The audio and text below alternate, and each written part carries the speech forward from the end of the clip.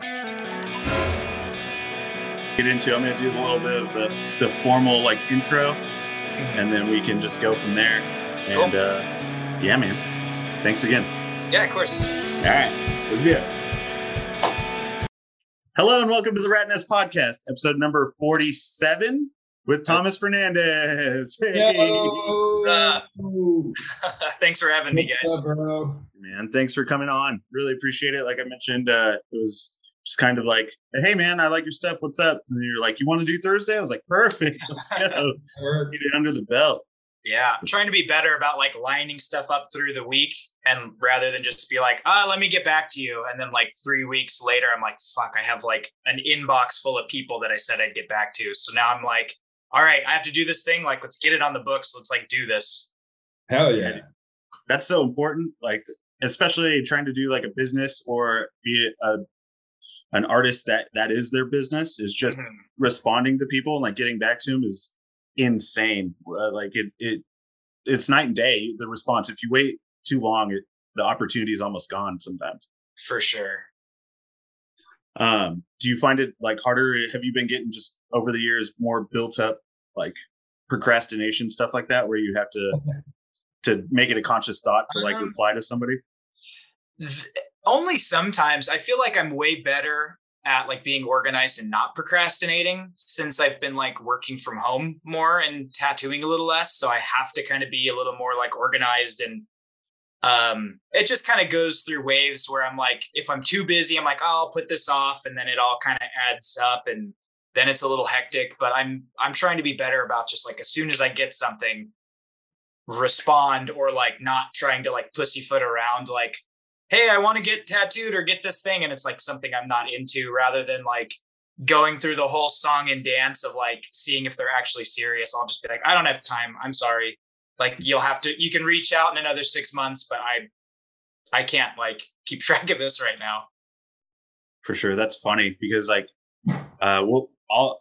I'm always trying to think of new projects throughout. Like right now, I'm already like trying to plot for the rest of the year, and kind of timeline myself or give myself a little bit of an outline. Yeah. To like stuff I want to get going. Mm-hmm. And I'm good to respond and reach out the first time. And then people hit me back. They're like, we still doing this thing? I'm like, all right, it might got pushed back a couple of weeks. I don't know. We might still be doing it. Yeah. But it's funny how that works. It's like, you got to really be on top of yourself. Yeah. But you have to feel that a little bit anyways, being just like a full-time artist, like 100% creating for a living. So it's like, there's no other boss. You have to learn to manage it. Yeah, you just have to do everything. There's not like a different department you can just pass something off to. It's like, okay, I'll do all this. I'll do this stuff. Dude, yeah, that's Jim for me. If there's something I'm like, I can't get to, especially with the podcast shit, I'm like, Jim, can you do this, please? Dude.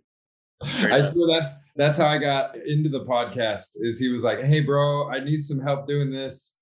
And I was like, oh yeah, I can do this. And then it became like a regular thing. Hell yeah. I mean, realistically, it was worked out perfect for both of us. Yeah. Hell yeah. But don't you find that like bringing in somebody else to do a project with you, it goes like infinitely smoother, and it actually like keeps functioning, Oh, big time. I'm under the impression that 2 brains do the same work as 3 people. You know what I mean? If you've got one extra person there with you, you can get 3 times as much work done. Definitely. Yeah, it's true, man. And it's funny because people just think in different ways. So the stuff that naturally I'm focused on, I'm worried about, like I'm working on, and then the stuff that Jim would naturally be worried about as far as like, I don't know, anything like behind the scenes, even the audio, the editing, the video, when's it coming out? He's on top of it to be like, all right, what episodes do we have today? Who's the interview coming up? What's doing this? I'm just on Instagram like, hey, what do you think? You want to talk? Like, Yeah. So it's funny how it works out like that. For sure. I'll tell you what, though, if it was just one of us trying to do it all, we wouldn't have made it through one season. You know what I mean? Yeah. But the fact that we're able to kind of disperse the load across, and there's only 2 of us doing this, but it's still like it's way easier than if it was just one person trying to do everything. For sure. For years, like I've always had like my little like company or brand of like Live Rad stuff, but it's always just been like like a third tier thing, like, oh, I have some extra copies of this thing I designed, I'll sell them, or like, I've had this drawing I've been sitting on, I'll get some stickers made. But now, like, making this as more of a skateboard company, I brought my buddy Zach in and I was like, hey, do you want like part of this company and to do this thing with me? And like, we're actually able to get stuff made and like ship stuff out and like do events. And it's like crazy how just bringing in one person to help you with the project, like, actually makes it function, you know? Heck yeah, man. It really Absolutely. Dude, well, let's drop into that. Like, so Live Rad was always the, like, I don't know, not moniker, but you know what I'm saying, like the name of your project or your art name. Mhm. And then when did you start tattooing? How far along into, like, what were you in your early 20s, or because you've been doing it a minute, Oh, right? yeah, I've been tattooing. Well, I started scratching when I was 17. Shit. And I'm 31 now. So that's like, I don't know, like 12 years or something like that. So like I started like just stick and poking friends at parties or whatever in high school. And then I made a machine out of an electric toothbrush and like sharpened guitar wire and Cool. like did some tattoos on myself like that. And at that point I was like, I think I want to learn how to do this. But I ended up like buying like a $60 kit, scratched up my friends for a little while with that. And then I was walking by this tattoo shop in OB that I used to, like, I'd gotten a couple of my first tattoos there. And the owner was like yelling at his apprentice out front, and he was like mopping something up. And I was like, what's going on? And he's like, oh, this guy's just a fucking dumbass. That's all. And I was like, well, if you ever want an apprentice that's not a dumbass, let me know. Just kind of like joking. And he was like, all right, cool. Come in on Monday. And I was like, oh shit. Well, I guess I'm doing this now. So like, I got my apprenticeship that way, and then just started at that shop. And that's like been the beginning of like professional tattoo artist, you know? Yeah, that's fucking crazy, man. Because the amount you travel and like hop from shop to shop to do guest spots, like it it's nuts that it is all based off of a whim. Like, who knows if how you might have gotten into it later, but like, who knows how long it would have taken if you didn't do that right at that time. You know what I mean? Yeah. It's like a chance coincidence. For sure. Yeah. I mean, like that foot in the door was really like crucial, because I had always, like, as a kid growing up, I wanted to do a lot of things. Like I wanted to be like a cartoonist, and I wanted to tattoo and like be a painter and all these things.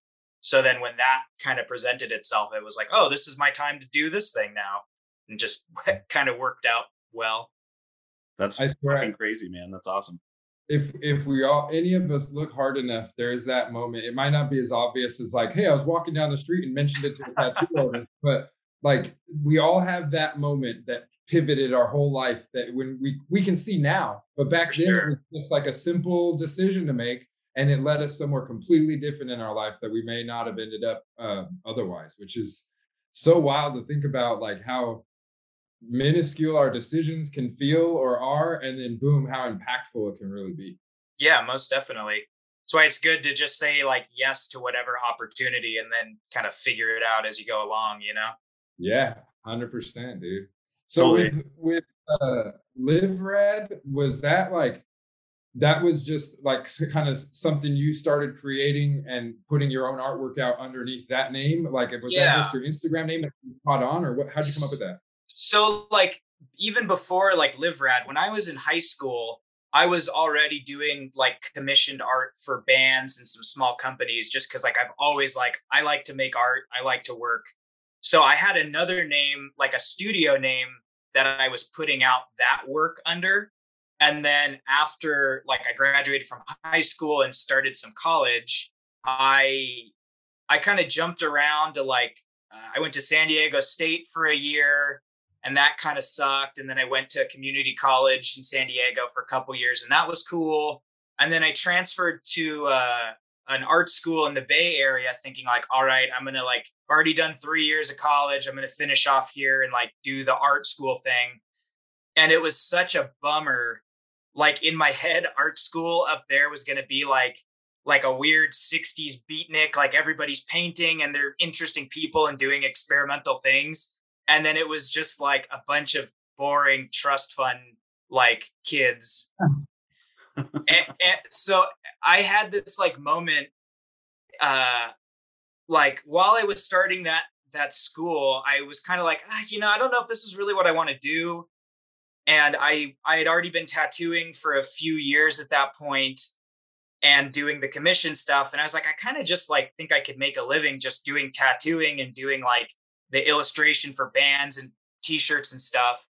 And I was in a critique and we were talking about like the student's work. And I remember saying something like, oh yeah, that the texture you got in this is really rad. It's cool how you did that.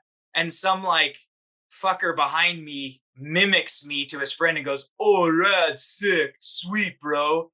And I remember at that moment being like, all right, fuck these dudes. And that was when I kind of like really stuck with like, I'm going to like do the rad shit that you guys think is lame. I'm going to like not compromise.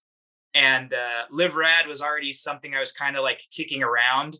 So it was like, all right, like I'm really going to like work harder than all these like trust fund schmucks. So like branded this art studio, Live Rad Studios, and that was just going to be the banner for like my tattoo work, my illustration stuff, all that. And then I dropped out of art school and have just been like working ever since. Hell yeah. Hell yeah.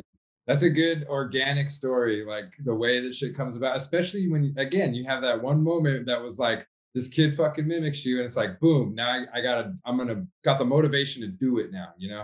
It's like, fuck these dudes. Like, I'm going to like actually make a living as an artist while you guys are just here because your parents said you had to do something or get a job. Yeah. That's right. So you went to art school. Yeah. Dude, I went to San Diego City College for a couple years, and that was like the most fun college experience I think I had because it was all people that wanted to be there and like people that I was the the exception to that. I couldn't give a shit about school, and I was just kind of going to appease like my parents because I was 19 and just moved to San Diego from the San Bernardino area, so it was like first kind of like big city like grown up years, So I went to school just not knowing what the fuck I was going to do with it. But the art department was rad because all the teachers were working artists, but I felt like they were working artists on projects that were interesting and like, I don't know, relevant to the college scene or like for sure the 20 somethings, So it was really cool to like learn. And I made a lot of great connections and stuff through there.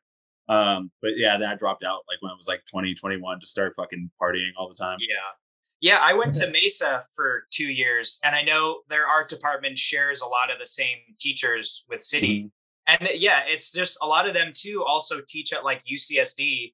Right, right. Like, oh, we're art teachers and we need to make a living wage, so we have to like moonlight at community colleges, Yeah, dude. But they use that time as like, all right, like you're all adults here, like I don't want to have to like hold everybody's hand. Like, let's just make some cool shit. And they would work on their own projects while they were helping us work on our own. So it was really like good free range, like self-development projects. You know what I mean? Absolutely. And they were real because I feel like I got told more than once for sure, like, well, this isn't the best shit. Like you can keep working on something. You might want to try something else. Like, it was, they didn't have the time to like bullshit you. You're not paying enough money for them to bullshit you. You know what I mean? Totally. That weird, like pretentious air of like, I'm paying $60K a year to be at this school, or these kids are paying that much. So I have to kind of be this weird, like authoritative teacher figure is out the door. It's just like, man, I'm making peanuts working here. Like, I'm not going to waste my time or bullshit you. Let's just like be real about this.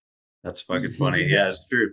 I want to jump back though, because we mentioned Live Rad Skateboards, but we didn't really talk about it. And it's something that just kind of got put together during the pandemic, right? In the beginning of 2001. Yeah, I've always wanted to like have a skateboard company. But it's just kind of a matter of like when I would have time to kind of get that going. And then I wanted to kind of start it before the pandemic, but then during the pandemic, I'm like, well, I've got more time. I should try to get this going. But there's been like an insane weird shift in the skateboard industry during like because of the pandemic. So it wasn't it was like literally, it would like the smartest time to do it because the demand for skateboards were so high, but it was also like the hardest time to start a skateboard company because there was like a shortage on wood and like the glue for the laminates. And because all the factories in China that produced the boards for a lot of big companies were delayed and like couldn't ship stuff, a lot of the major companies started contracting out the smaller like local wood shops here, and they were buying up these big like contracts of like, hey, we want your production rights for the next 3 years. So being like a small like nobody like me, like reaching out to wood shops to try to get like 100 boards made was like impossible. So it took like 10 months to a full year to get like our first run of boards actually in hand after sending the order out. Damn.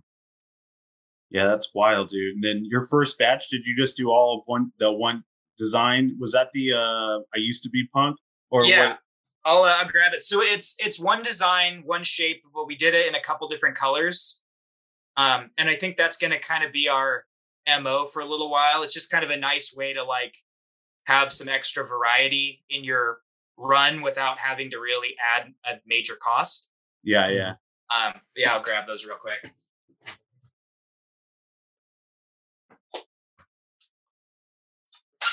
While he's grabbing those, I just want to say like the style of the deck, like new, almost like old school newspaper or something like along the back you'll see right now. It is dope, man. Thanks, man. So we have it in 2 colors. This was like the second colorway we did, and it's all like collaged like 70s and 80s punk posters behind it. Heck yeah. But you know, it's like a fully silkscreen board, which is just like the coolest look, I think, for doing skateboards, you know, especially something that's like a very 80s shape. Kind of like that thing. You know, it kind of demands it to be like a silkscreen graphic. Yeah. Yeah, dude. Is that so? When you say you did one shape, it's one size? Is they're all the same width? For this board, yeah. So Gotcha. There's another colorway, and it's the same yellow like deck. It's the same template, but then there's like the 2 different colors you can get it in. Word. And then the next one that we have that's coming out, the first color's already out, but I'm going to be putting these out next week, is like the creature from the Black Leather Lagoon. Dude. This crazy like creature shape that I designed. Yeah, that's insane. Like, crazy like rip-off dagger tail and like these crazy scallops down the side. That was what I was gonna ask next, was how long before you were like, all right, you guys could make us this order. Can you make us a custom like shape, and how much how much like extra work is that gonna be? Yeah.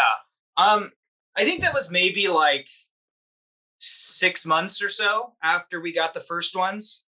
Nice. So not too long. And now like production and availability has caught up, so it's not as bad as like what it used to be. So we can actually get boards made within like a month or a couple months now. Hell yeah.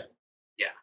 That's So awesome, dude. I have a question on like the process of getting that started. Like when I was a kid, we all dreamed about owning our own skateboard company, you know, where put all of our buddies on and sponsor them and all of that stuff. Like being able to just start your own skateboard company, it's not as easy as you're making it sound, where you're just like, oh, I had to get in touch with somebody and then I got decked 6 months later. Like, yeah, what did it actually go into, other than like, you don't need to go into what it is to start a corporation and all of that. Sure. But what did it take you to really like get through that process from idea to board in hand? Well, I mean, I'm still kind of getting through it. Like I say, I have a company, but I'm still kind of like getting the company set up and rolling, you know? Okay. Like I guess I had a contact, this dude, Jesse, who's a silk screener in Texas called the Cat Palace. I saw that he was silk screening boards for some people. And I think I reached out to him and was like, hey, I don't know, I would love to get some boards printed with you and made. So he was the original hookup because he knows this other wood shop. And it was a really easy process working with Jesse because he's such a cool dude. And I know how to lay out artwork for silk screening. So that was pretty easy. And that graphic that's on it, like that main zombie dude, I drew years ago for a t-shirt. So I was just kind of thinking like, well, I should use some stuff that I already have rather than like taking a totally new time to draw some new graphics. Yeah. But there's just a lot that goes into it. And I'm lucky to have a friend to help me with it, because it's like on top of designing the shape and the graphic, laying out stuff for print, having to communicate with the wood shop and the printer, having to like, you have to get like a seller's permit, and you have to pay taxes on California, and then you have your IRS taxes, and then you have to have like certain permits in order to get like custom boxes made to fit this. And like, you also have to like make sure you've gotten like your packing tape and like your packing materials. And then if you're going to deal with t-shirts, that's a whole other guy you got to deal with. And like, if you're going to work events, like I'm going to go have a booth at SkaterCon out in Arizona at the end of the month. And they are like, oh, you have to fill out these forms to get like a temporary business license for Arizona. So I've been spending all day today, like Googling what these terms are for this form. And like, hopefully I have all the right stuff in order to like actually file for this. But like, it's a big learning process, you know? See, that sounds a lot more like what it is like to start a skateboard company to me, man. Like, yeah. I've looked at it like, me and Matt, both entrepreneurs trying to do our own stuff, and any sort of business that you're trying to get into is tough, especially if it's like a niche market like skateboarding is. You know what I mean? Like you said, you had to have that connection basically to get started. You already knew somebody, and that's what it takes a lot of times too for whatever you're doing, art, whether it be creating anything. You know, having that foot in the door is like what it's all about sometimes, you know? Oh yeah. 90%. Oh yeah. And I mean, going back to school, that's where I think they teach, or they try to like instill in you too, is like, you never know the connections you make. So just go to all this shit, like go to these events and meet people for sure, talk and socialize. And, you know, you're only selling yourself. So it's like, you're your own marketing. Oh, and that's like how I know Jesse was like, I met some friends and I lived with them in Oregon briefly. And while I was there was a pizza place up there called Sizzle Pie, and they did a bunch of artwork stuff. And from moving up there and like going there was how I kind of like met one of the owners, and he invited me to participate in this like blacklight poster project where I got to like a bunch of artists got to design them and they got them printed. And the guy they got to print them was this dude, Jesse. And I really liked what he did for us. So I kept going back to him to print my posters. And then he was the hookup for the Skateboard Factory. Damn. So it's it's like this weird, like long chain of events that put me in the right place to kind of meet this dude who ended up helping me with this whole other chapter of shit, you know? That's funny, man. Have you seen the response as far as like doing skateboard specifics to like doing posters or shirts or like different apparel and stuff? Yeah, people have been stoked, and you know, we've had a good amount of support so far, and we have a couple friends that were like flowing to ride for us, but people have been really into what we've been doing. It's been getting a good response, and like boards have been selling well, and it's definitely encouraging to like keep putting time and money and effort into doing skateboards. Hell yeah, dude. That's awesome.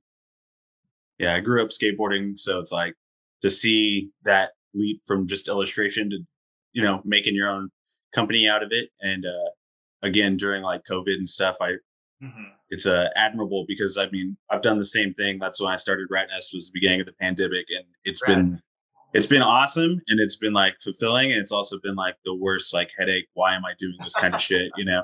Right. So it's cool though, and it's cool to see like working artists like doing shit for themselves. Like I always respect that. Hell yeah. I was gonna ask you too, is like when you were younger, did you skate? Like, did you start off like skating when you were like a kid? You were doing tattoos at 17, so I can only imagine you were skating at like 9. Yeah, like I mean, growing up in San Diego, I'm sure for most people in Southern California, it's like Christmas comes around, you get a skateboard like from a very young age. So I've always had skateboards. And like, I remember even before I had a skateboard, like my older cousin it was either a Vision Psycho stick or is it a hippie stick? One of the like old Vision boards. He had no, not a Psycho Stick. It was either a Gator Vision board or a hippie stick from Vision that he left at my grandma's garage. And I think it was just the board without the trucks. And I remember being a little kid and like taking it out and like stepping on it and trying to like get it to pop and stuff like that. But I've always had a board. My older brother skated and our friends skated a little bit, but they all kind of stopped like after 8th grade. So I never really like skated full time since I was a little kid. Like I kind of stopped a little bit too, but then I would get back into it like in high school. But even then my friends weren't really skaters in high school. They were like people who liked skateboards. So it would be like hanging out at the skate park at night, and I would be like taking runs in a bowl while people would be like hanging out or whatever. So it's definitely within the last like 5 years, no, probably more than that. Maybe like the last like 8 years, I've been skating more than I have ever. Okay. Yeah. Right on, dude. That's awesome. Yeah, I went. My brother-in-law like recently got back into it. He's been crushing like all the fucking time, and I've gone out like once or twice with him. And I'm just an old man now. I can keep up, but then the next day I'm literally sore like all day long. I just lay around like, oh, my legs hurt. Oh, my hammies. Ooh. Yeah, it's brutal. I've been trying to like, especially the last couple of years, I'm trying to like mentally, I'm in training mode and I'm like trying to eat healthier.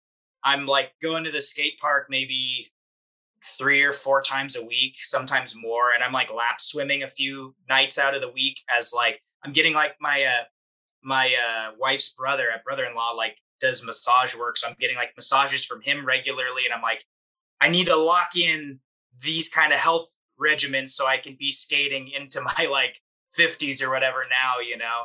Oh yeah. So true, man. It's crazy. It's your 30s are like, you don't think anything, I guess it all just catches up to you. Like I partied like my whole 20s.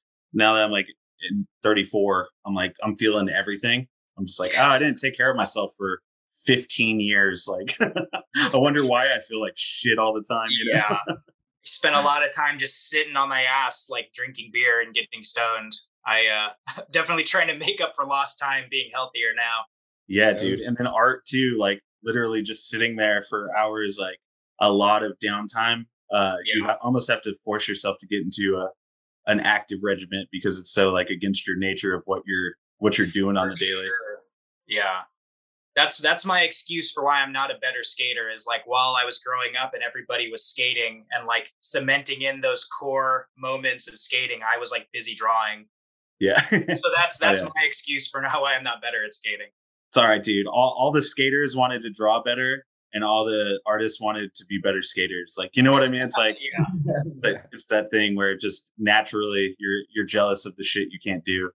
For sure. And also too, like there's no reality that I would ever be a pro skateboarder, but I can do graphics for pro skateboarders. So that's how I can contribute to skateboarding. So I'm okay with that, like that trade-off. That shit's awesome, dude. I always think about that. Like I haven't ever done big commissions for anything like that. So when I see guys like you and Chris, like doing shit for, Santa Cruz and Spitfire and Slimeball or whatever, just any of the skate projects, I'm just so jealous because I'm like, oh, that would be so rad to have like the pro sport in your artwork, For sure. So crazy. Is there anything that like trips you out at this point that like you've done that you're like, damn, I can't believe I did that?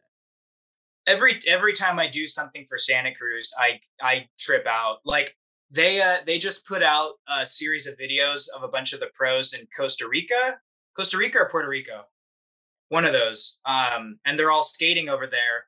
And there's a video that's Jake Wooten and Eric Winkowski playing a game of skate, and they're both skating boards I designed for them.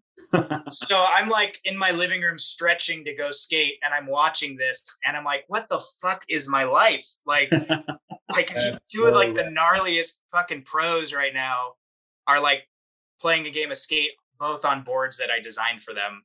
That's so wild. Yeah, for sure. Now, when you're designing those decks for those guys, like, are you getting to work with them on design, or are they just kind of sending you a list and like, or are you sending them multiple things and they pick one? How does that work? It varies. Typically, I'm not working directly with the skater. It's like the art director's in the middle, the pros over here, and then I'm here. So the art director Tyler for Santa Cruz has like a good running list with the pros of like kind of themes they like, colors they like, things they're not really into. If they were to turn pro, or if they're pro, like what they would like for their pro boards. So there's always kind of like a running conversation with them. So then when it comes time for like, hey, we need a pro board for Eric Winkowski, or like Jake Wooten, it's like, okay, well, I have to like figure out like of these things he likes, what would be good ideas. And I'll come up with multiple options, and I'll kind of pass these thumbnails out. And if it's somebody who's already pro, then they'll talk with the pro. But if they're going to surprise them, then it's just with the art director. And they'll figure out what's the best direction, and then I'll just go from there. But like for Eric, both of the boards I did for him, he did like sketches on like Post-it notes or like notebooks of like really crude like stick figures of like what he wanted. So I kind of like knew what he had in mind. So it's kind of cool to like have something to go off of, you know? It's fucking wild, dude. That's awesome. Yeah. And there's a classic example of the skaters wishing they were better artists. Totally. Hey man, it works for some of them to stay at that skill they're at. I mean, like look at Neil Blender. He started he made it like, hey, you can be a skateboarder and be the level of artist that you are, and that's fine. Like you can be a famous artist for what you do, you know? Yeah. Blender. I mean, Mark Gonzalez, like people would look at his art and not know who it was and like wonder why it's art, kind of thing. For sure. But like if you know who Mark Gonzalez is, you're like, this is fucking genius. You know? Definitely. It's so crazy. There's that parallel. It's almost, I don't know. Every generation has a bunch of them. Obviously, like photographers, or whether it be like more fine artists or like painters. But skateboarding is art, so it goes hand in hand. Yeah. But everyone doesn't always translate it into other mediums besides skateboarding. For sure. So, yeah, it's always. Skateboarding is just such a unique thing to begin with too. Like it in and of itself is art, and it's like a creative form of expression, and it's all about doing shit yourself. So like it makes sense that like drawing the graphics on the bottom of the board is going to be part of it, you know? Mm-hmm. Yeah, it's I think there's kind of always been that heavy artistic or creative influence on skateboarding, like all the way back in like the late 70s and early 80s, you know what I mean? Oh yeah. Peralta and like all those dudes, they were all like partying, raging. You could tell that the art that they were into, that counterculture kind of art style, and that's always had its fingers in skateboarding, in my opinion. You look at decks throughout all the years. I mean, probably Chocolate was like trying to, separate themselves from that counterculture style, a more corporate like logo. Or like this, this is for adults. We're not little kids. We don't want like flaming skulls. Yeah. And like I totally get that. And that's it. More I power. love Chocolate and Evan Hecox, their like art director that's been with them forever, like the Chocolate logo. I get kind of what they were going for when they came out, because they wanted to separate themselves, because it was like an off-branch company of like H Street or whoever everyone was skating for before that. So it was like, we're this whole new vibe, this whole new, like, it's like urban, it's like city, it's New York, like it is pretty sick. Or like San Francisco. I don't remember exactly where they started, but it was like that big city vibe. Totally. And that's again why skateboarding is the best, is because like you can express yourself and be whoever you want in skating, because there's going to be a scene for you and like like-minded people, you know? Hell yeah. Well, and look at all of us like older guys now that are in our 30s and 40s that are skating. We want all like the crazy zombies and the flying skulls like on fire and stuff on the bottom of the deck, because that's the deck I had, or like reminiscent of the first deck I had, in 93. Totally. That's the shape I want now, instead of we all have the mentality. There's no way I'm gonna be a pro skater now. I'm never gonna 360 flip a 10 stair. So go ahead and do that on your own. I want to be able to ride around and reminisce, and that's we're all going back to it. That's why these new shapes are so popular now, like the big pool wheels. It's rad to see that transition. You know what I mean? Or I don't. It's not even a transition. It's more just like this cyclical effect of the way that art is in skateboarding. Totally. That's rad. That's super cool that you're like influencing it, like ingrained in it now, and you're able to like you're making multiple pro decks, like that lava lamp one. I don't remember the Henry Gartland. Yeah, dude, that one is like super cool because of the colors and the vibe of it. You know what I mean? That is, in my opinion, that is where the skateboard art like is at right now. You know what I'm saying? You're capitalizing right at the right time with the right style of what's going on with that, like bright colors and crazy graphics and like kind of, I don't know. It's dope. It's dope. Thank you. Yeah, that's like a thing that trips me out too. That like some family members have pointed out is like, you're somebody who's influencing like the skate industry or whatever. You're influencing skateboarding in this way. And I try not to think of it like that because that's almost like a little too heavy. But I mean, it's true that like I've pretty much this last couple years, like 90% of my time is designing stuff for NHS companies. Yeah. So a lot of the stuff that's been produced has been stuff that I've done. So it makes sense that like it's influencing skating in a whole in some way. Yeah. But, yeah. That's such a trip because I don't think any working artists, I think, well, I don't know. I can't speak for everybody, but I feel like you feel lucky to do a project, but when you're working on your project, you don't necessarily think of the significance of it. I think you're more worried about the output, like your output, or like how, you want it to be to a certain level for yourself. Yeah. And then if it does well, it does well. And if it doesn't, you're like, all right, fuck everyone. Yeah. I go through like the same motions on every project where it's like, I get assigned it. I'm like, fuck yeah, I'm stoked. This is going to rule. Then I try to come up with the ideas and I'm like, okay, I've got some options. We'll see what they go with. They pick something and then I'm like penciling it out and I'm just like, all right, I'm feeling good. Like they like it. This will be cool. And then like halfway through like the penciling and inking, I'm like, oh, what the fuck? Like, it's the imposter syndrome of like, I don't know how they haven't caught on at this point and I'm still here. Like, this is it. This is going to be the last one. Like they're going to know I'm a fraud or whatever. But then like it's finished and I send it out for approval and I'm like, hey, what do you think about this? And then the email coming back is like, dude, this is insane. Like next level, great job. And I'm like, okay, cool. Fight another day. Yeah.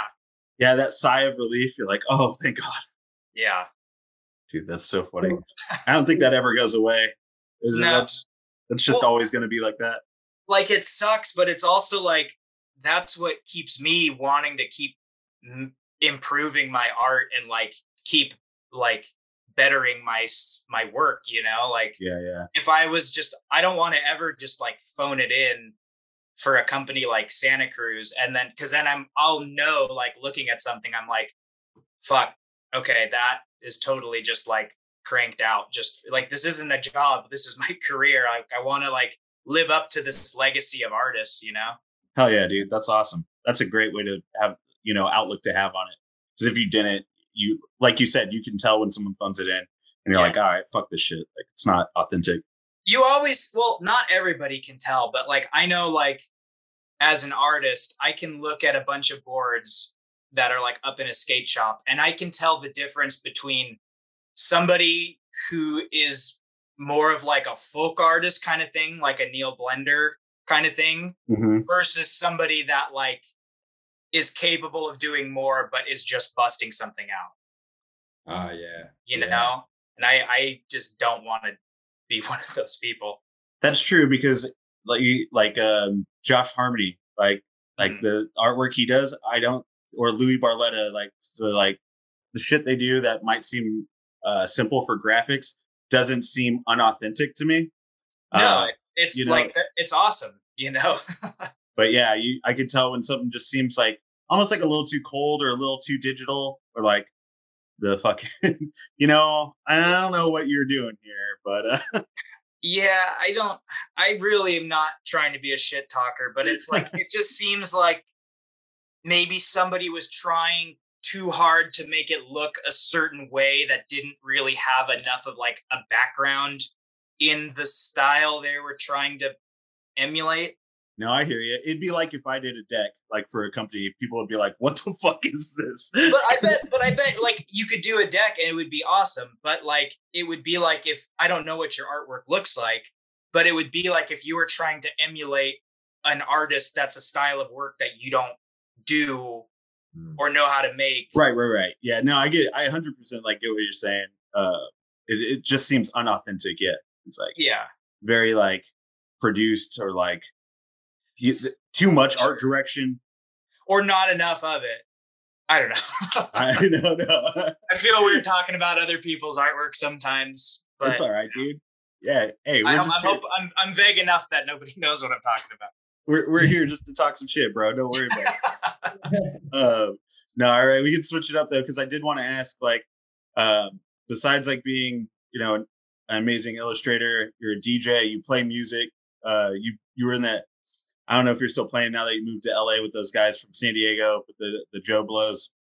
You played like a couple like street fairs and that shit. Like we went and saw you. It was fun, man. Oh, you saw us at that? Yeah. That was our first show. Yeah. The OB one where you're like, we don't know these songs. Yeah. So that I'm actually going to play music after this with the guitarist of that band. Oh, sick. So I don't really know what the future of that band is, because our drummer is in San Diego and me and the guitarist is up here. It's been a little difficult to kind of do the long distance band stuff. And then like with COVID, we've just kind of taken a break. Pre-COVID, we put out like a 7-inch with Sweatband Records. So we made a record, we put it out, and we were also on their like LP comp they put out, but we haven't played in quite a while. So we're going to try to get the gears turning and actually be a band again. Hell yeah. But that's like, I've been doing more DJing during that time, because it's like, I can't always rely on other people. So like, this is something I can do by myself. Sure. Yeah. Totally. Have you been spinning a lot like in LA? You've been doing that? Yeah, I've been, right now it's only been like a couple times a month, but it's starting to pick up more. I've been doing a night up here called Club Dead, and it's all just like weird, obscure, like 70s and 80s early punk stuff. And that's been really fun. And then I go down to San Diego and DJ at the Tower Bar as much as I can. Like I'm DJing down there next week. Say Thursday? Yeah. Week from today, I'm DJing at the Tower Bar with my buddy Beetle down there. Unfortunately, this won't be out for like 5 weeks. So sorry, dude. Gotcha, no worries. But yeah, so it's been fun DJing. It's a good time for sure. That's awesome, man. Yeah, it's fun. I saw. I don't know if you were DJing. Did you DJ at Tower the night Nightwatch did the psychedelic issue release? I know you did the cover for that one. Yeah. When they had the like party down there. I might have been. I don't know. That's too far back for my brain to remember things. I feel like you probably were, at least were up there, because I was like, oh, I didn't know he did this. But I think I maybe did, but don't quote me on that. I was roaming around getting ham-skied on Paps. That's like one of the biggest things I miss about living in San Diego, is just being able to go hang out at the Tower Bar. Dude, every Tower Bar, I lived right behind Livewire off of El Cajon right there. Awesome. So that was kind of like my weekly, nightly haunt. Hell so yeah. We got lucky with like those cool like rock and roll bars. Tell Two Club rules up there. Mm-hmm. Or down there, I should say, I guess. But yeah, how's LA though? Like, you finding spots and like kind of filling out the scene? Do you go out much, or do you just go out to do events and stuff? I when we first moved up here like 4 or 5 years ago, we were going out more. Definitely like with COVID, we haven't been going out as much, but we still go out. Like the bar I DJ at mostly up here is called Little Cave. And that's like 3 doors down from the tattoo shop I do my appointments at. Okay, so that cool. and even before DJing there, like that was the main place I would go hang out at because it's like not far from my house. It's a cool hang. But there's a bunch of good like kind of rocker dive bars up here. So there's always like some place to go or something to do and lots of good shows and bands and all that. Yeah. Nice. All right. So I know you're like kind of, I don't know if this is true or not from your Instagram shit. It seems like you're pretty like vintage, like throwback. You enjoy like kind of that nostalgia of like the 50s and 60s, I guess you could say. Oh yeah. Some like greaser culture and like can't tell from the stupid hat I'm wearing right now. I was gonna say, and some tiki drinks. So I wanted to ask you, dude. You live in LA now for the past 5-6 years. Mm-hmm. All the legendary like tiki bars are there. What ones do I go to? What ones do I avoid? Because I've only been to a couple, and I want to get your take on it. For sure. Well, so let's see. The main one that I was going to up here was the Tiki T, which is awesome. Like Tiki T is great. It's tiny. It opened in 61. Yeah. Just super old school. Me and my buddy. How many people do you think fit in that bar? Like seriously, like 18? I'm gonna say, okay. I'm gonna say like max. It's probably like 35. Whoo, that's on a good day, dude. And that's like people standing in the aisles and stuff. Yeah. But that's what's cool about it is like you have to go early or you have to go like on a Tuesday evening if you want to like actually get in there. Yeah, like a midweek happy hour at Tiki T is probably like the move for sure. Definitely. What other bars up here? I think the Tonga Hut's up here. That's cool. I still haven't been to the Bamboo Club in Long Beach, but my friends DJ are there all the time and it seems pretty cool. I don't know. I'm blanking right now. There's a ton of tiki bars up here, but I'm just. Yeah, I was just thinking because I've only ever been to like Tiki T and I've been to a couple like speakeasies, but not necessarily like tiki bars up there. Right. But I was trying to like vibe it out because I know like apparently like that whole tiki cocktail culture originated like in LA, like in the beach area. So that's the big debate. So actually, before I got into anything, when I was a kid, like middle school, early high school, I got super into 50s and 60s tiki culture stuff.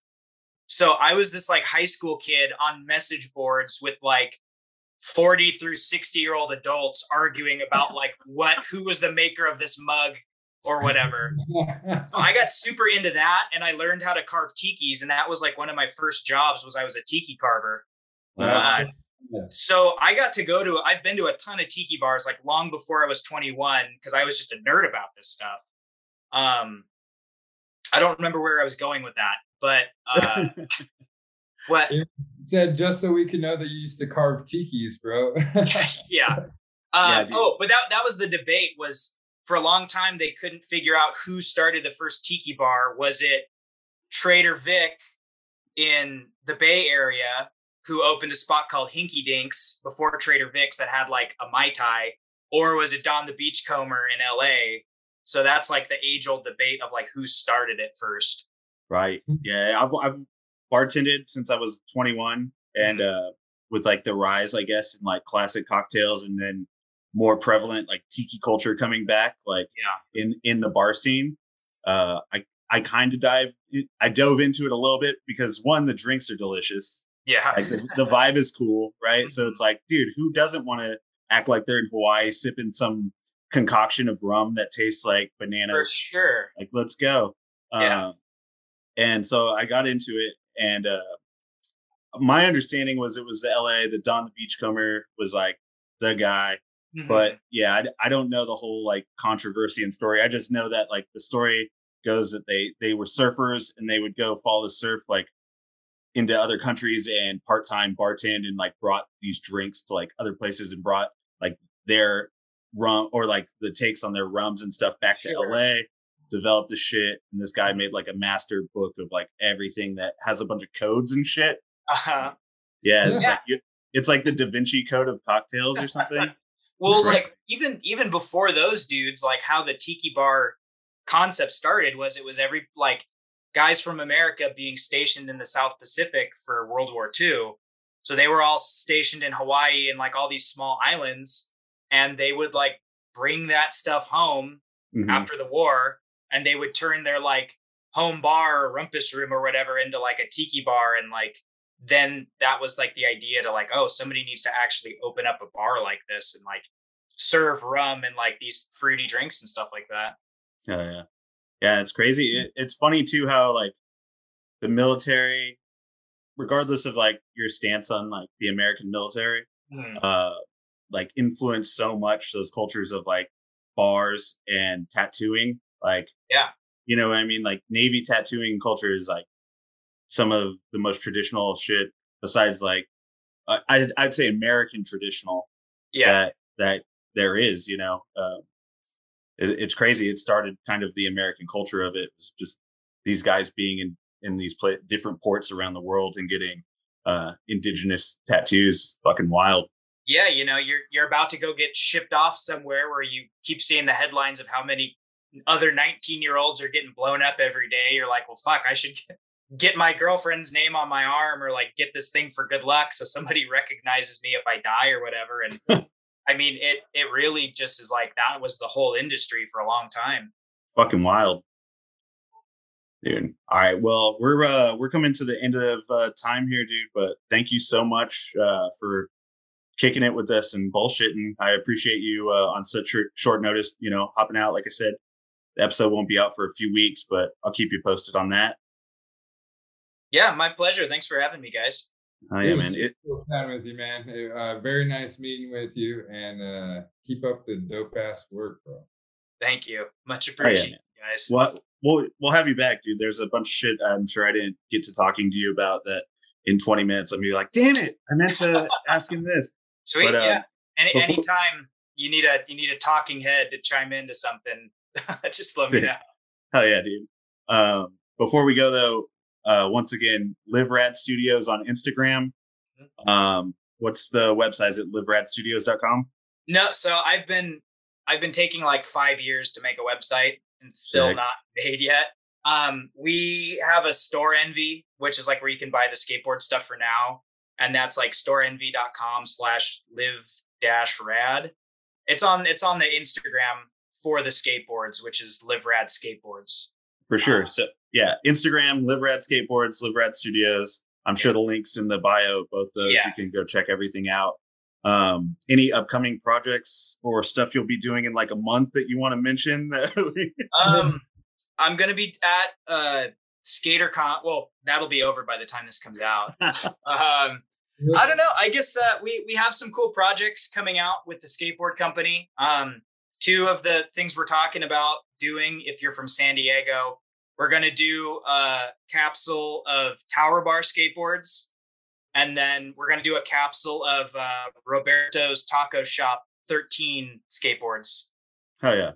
So there'll be some fun, like San Diego local kind of homages there. No, that's awesome, dude. Thanks again, man. It was nice talking to you. Nice meeting you. Likewise. You guys take care. Take care, brother. Yeah. This has been another episode of the Rat Nest Podcast. You can catch us every week for video on YouTube, audio wherever you get your podcasts for streaming, ratneststickerco.com for print stickers, shirts, and more, and Rat Nest Podcast on Instagram to check out the latest episodes and who's coming up. Jim? I'm Jim. Later. Bye.